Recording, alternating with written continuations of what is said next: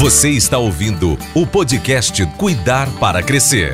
A gestão financeira dos pequenos negócios. Realização Câmara Municipal de Fortaleza, Universidade Aberta do Nordeste e Fundação Demócrito Rocha. Olá, seja bem-vindo à radioaula número 1 do projeto Cuidar para Crescer. Hoje vamos conversar sobre como formalizar o seu negócio com o professor Randal Mesquita, que é o autor do e-book deste assunto. Randal é contador, especialista em controladoria, em educação financeira e em varejo e serviços. Também é mestre em administração de empresas. Professor Randal, seja muito bem-vindo à nossa radioaula de hoje. Olá, Dani. Muito mais uma vez, grande honra, né, em poder contribuir com o projeto Cuidar para Crescer, né, essa segunda edição, essa segunda versão. E vamos lá, temas bastante relevantes aí para esse universo do empreendedorismo. Maravilha. Eu acredito que boa parte deste nosso público, professor, tenha sido também aluno da primeira fase do projeto, que é muito importante que tenha essa continuidade, né? Professor, no módulo 1, né, do e-book, você falou sobre formalização do negócio. O que se chama de formalidade? O que é informalidade? O que é trabalhar na informalidade? Explica para a gente esses termos, professor, por favor. Bom, o tema, né, desse nosso primeiro módulo, né, que trata sobre a formalização, ou mais precisamente responder à pergunta, né, como formalizar o seu negócio, ele traz como proposta conduzir melhor, né, esse empreendedor que vive diante de um grande debate, né, que iniciou essa sua jornada empreendedora muitas vezes dentro de casa, né, na cozinha de casa, na sala de casa, na garagem, ali junto com algum familiar, e que agora está experimentando de um ritmo de crescimento, Dani, e que cada vez mais sente a necessidade, no seu relacionamento do dia a dia, né, de formalizar. Então, o que seria essa formalização? Trazer para o negócio uma inscrição como pessoa jurídica, né, a transição entre um negócio doméstico na personalidade da pessoa física para uma personalidade jurídica. Ou seja, a partir dali, ter um CNPJ, né, um Código Nacional de Pessoa Jurídica, que proporciona, que traz ao negócio uma formalização. Então, de uma forma bem objetiva, formalizar significa transitar, né, fazer a transição entre um negócio doméstico na pessoa física para um negócio que tem ali um cadastro de pessoa jurídica. E por que se fala tanto na importância de formalizar, Randal? Quais são as vantagens que eu, empreendedor, que tem o meu negócio, como você falou, que muitas vezes começa dentro de casa, né, e vai se expandindo, tenho de vantagem, tenho de benefício em formalizar e me tornar uma pessoa jurídica? Bom, aí a gente entra no principal ponto da formalização, né? As vantagens em si. Eu costumo dizer que a formalização ela lhe dá acesso, né? Ela vai proporcionar acesso ao empreendedor a ambientes a qual ele não teria acesso quando não tinha essa inscrição de CNPJ, essa inscrição de pessoa jurídica. O que seria esse acesso, Dani? Estamos falando, por exemplo, de participar da cadeia de fornecedores de clientes que trabalham exclusivamente com empresas formais. Então, vai chegar um momento onde esse empreendedor vai se deparar com clientes que vão exigir dele uma nota fiscal, um documento fiscal, e que só é possível trabalhar se ele tiver um CNPJ. Então, a primeira grande vantagem de formalizar o seu negócio é fazer parte de um banco de dados de fornecedores formais que poderão atender clientes que exigem a documentação fiscal dos seus fornecedores. Uma segunda grande e também importante vantagem da formalização é o acesso a crédito diferenciado, né? Uma vez com o CNPJ constituído, esse empreendedor terá acesso à abertura de uma conta, uma instituição financeira com características de personalidade jurídica e acesso a produtos financeiros direcionados à empresa, né? Ou seja, ele vai ter acesso ali a uma conta PJ e a linhas de crédito específicas, né, com taxas, inclusive, direcionadas para pessoas jurídicas. Terceira grande, importante vantagem, vai minimizar o risco do negócio. enquanto informal, ele corre o risco de ser autuado, notificado e até multado ou ter produtos ou mercadorias recolhidas por entidades fiscalizadoras. Existem órgãos públicos que fiscalizam, né, o comércio, o serviço e a indústria, e que podem recolher, né, que podem autuar e recolher de quem é informal. Um exemplo clássico são os feirantes, né, ambulantes, que estão trabalhando de forma legítima, honesta, no entanto, uma vez informais, estão correndo ali risco de apreensão dos seus produtos por não terem ali uma personalidade jurídica. Esse é um dos riscos, né, talvez mais temidos pelos empreendedores, você cita isso no e-book também,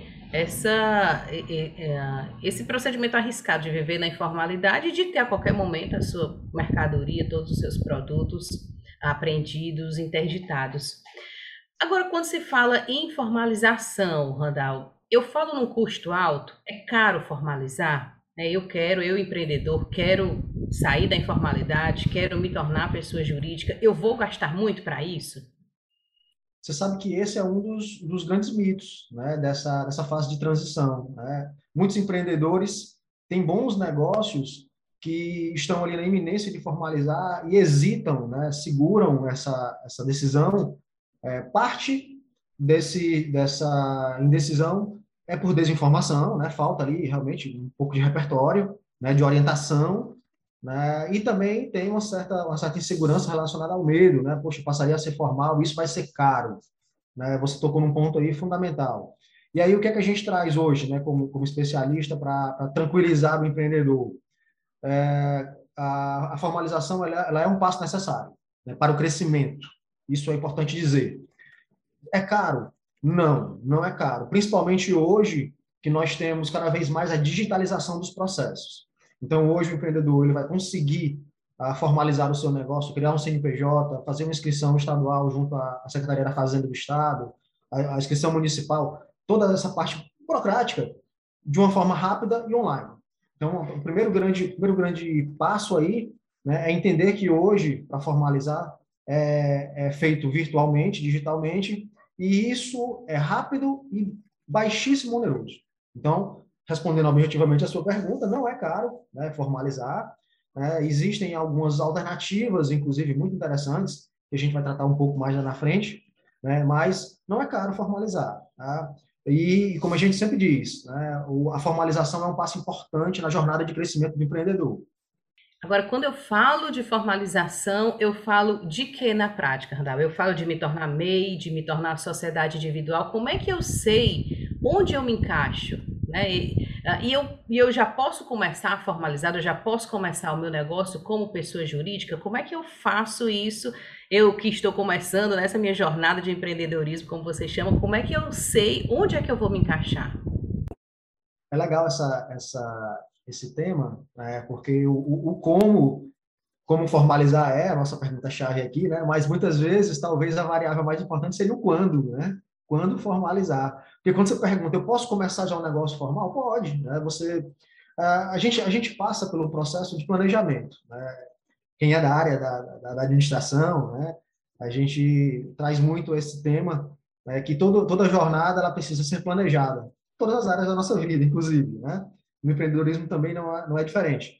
Então, se você tem aí, né, o interesse em empreender, é preciso que você primeiro sente para montar isso num papel, né, através de um plano de negócio, ou algo do tipo. Né?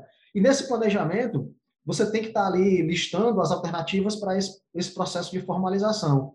E aí, o legal da história é que você pode começar com baixíssimo custo, que é a formalização através de uma inscrição de MEI, microempreendedor individual, um processo gratuito, né, feito através do portal, né, do Simples Nacional, né, do gov.br, que no nosso e-book, inclusive, tem os links, né, para o empreendedor acessar, dar uma lida, tem um vasto repertório de perguntas e respostas, é bem interessante dar uma olhada. Então, a gente sugere sempre que o MEI é um primeiro passo interessante, né, para quem quer formalizar. E a boa notícia é que depois de constituído o MEI, esse empreendedor ele pode ampliar, né, na sua escala de formalidade, indo para modalidades maiores, né, do MEI para o empreendedor individual, do empreendedor individual para uma sociedade limitada. Então, para a gente pensar aqui de forma bem organizada, Dani, a primeira pergunta a ser respondida é: você vai empreender sozinho ou vai ter um sócio no projeto? Essa pergunta ela é importante porque se você for empreender sozinho, então você vai para uma direção de montar uma empresa individual, né? O MEI é individual, a empresa individual de responsabilidade limitada, também, como o nome sugere, ela é individual. Mas se a resposta for, não, eu vou empreender com alguém, né, eu terei um ou mais sócios, aí você já vai direcionar o seu interesse para uma outra linha, que são as sociedades, né, sociedades limitadas ou sociedades anônimas. Então, num contexto de grau de formalização, nós temos formatos individuais, né, onde o empreendedor vai sozinho nessa jornada, ou pelo menos inicia sozinho, e temos formatos coletivos, né, que são as sociedades que vão ali abrigar mais de um empreendedor. O legal da história é que a gente consegue transitar entre elas, né, uma vez aproveitando todo o CNPJ constituído, as atividades, e aí é legal que você pode transitar entre o formato individual e o formato de sociedade. Muito bem, nós estamos chegando ao fim da nossa radioaula. E eu quero saber de você, professor, a sua mensagem final, a sua orientação, o seu conselho, o que é que você indica, o que é que você orienta para o empreendedor que está nos ouvindo? Bom, a gente aqui, para contribuir, né, nessa jornada empreendedora, traz aqui a ideia de que, antes de empreender, é importante colocar isso tudo num papel, né? Até mesmo as ideias talvez mais distantes, elas precisam estar ali também dentro desse planejamento, né, para que toda essa jornada ela seja minimamente arriscada, né? Então, duas grandes observações: planejamento, fundamental para qualquer negócio, e a formalização, Dani, como uma base importante no processo de crescimento do empreendedor. Então, você empreendedor não tem medo de se formalizar, tá? A formalização é um passo fundamental nessa jornada de crescimento empreendedora. Nós conversamos com o professor Randal Mesquita, que é contador, especialista em controladoria, em educação financeira e em varejo e serviços. Também é mestre em administração de empresas. Hoje o tema foi como formalizar o seu negócio, e eu sugiro que você continue conosco. Você tem acesso a todas as radioaulas, todos os e-books pelo seu WhatsApp, se você se inscreveu, e também pelo site fdr.org.br/Cuidar para Crescer. Muito obrigada e até a próxima. Você ouviu o podcast Cuidar para Crescer.